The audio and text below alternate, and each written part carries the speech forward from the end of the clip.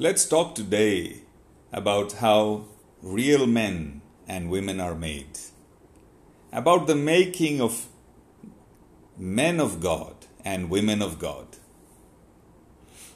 You know, the Bible has much to show us about this. You remember Moses? Moses was called while in the palace.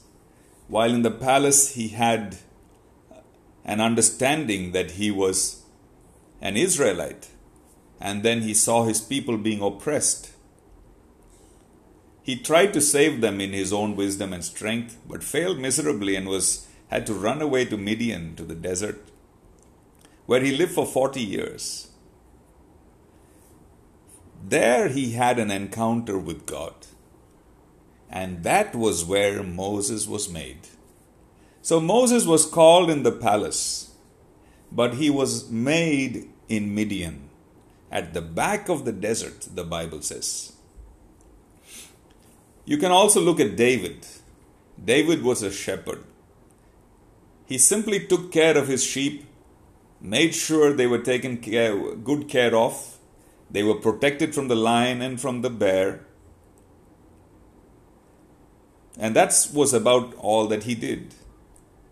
David was called while he was a shepherd when he was 17 years old. And Samuel anointed him with oil, and the Spirit of God came upon him. But he was made king at 30. And what happened in between? David was made. But this was not in the palace.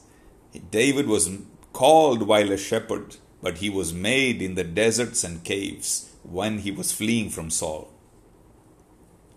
Consider the New Testament. You have John the Baptist. John the Baptist was called before he was born, while he was still in his mother's womb. You remember when Elizabeth was pregnant with John, and Mary had a visitation from the angel Gabriel, and Mary went to visit Elizabeth. And at the sound of Mary's greeting, Elizabeth was filled with the Holy Spirit, and John, who was in Elizabeth's womb, leapt for joy, the Bible records.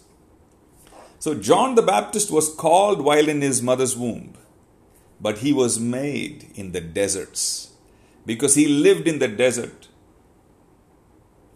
clothed in camel's hair and eating locusts and wild honey. He was made in the desert, and he emerged a voice to his generation, preparing the way for Jesus Christ. Peter was called while he was a fisherman, but he was made during the 3.5 years that he was with Jesus, followed by the baptism of the Holy Spirit. Let's look at Paul.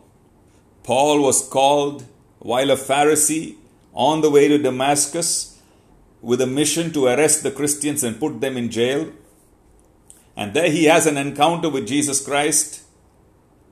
He was called on the road to Damascus. But then later the Bible says, after his conversion, he went away to Arabia, where he spent 3 years. And he makes an interesting statement in Galatians chapter 1 and verse 15. He says, "But when it pleased God, who called me by his grace and separated me from my mother's womb, to reveal his Son in me, that I might preach him among the Gentiles." So Paul was called on the road to Damascus, but he was made during the 3 years that he spent in Arabia. And he emerged from Arabia knowing that Christ was in him. So Paul was made during these 3 years. You know, my friends, God does not make men and women the way the world does.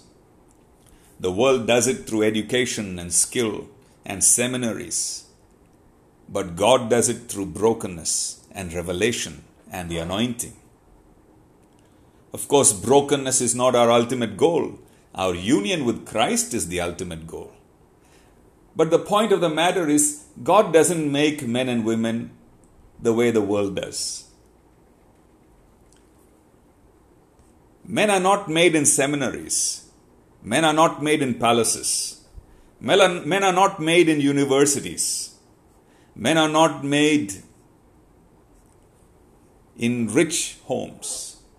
Men are made during encounters with God in the secret place, away from the prying eyes of the world, the place where they are alone with God and God meets with them. And that is where men and women of God are made. For between the calling of a man and the sending of a man is the making of a man in the image of Christ. Let me repeat that. Between the calling of a man and the sending of a man is the making of a man in the image of Christ.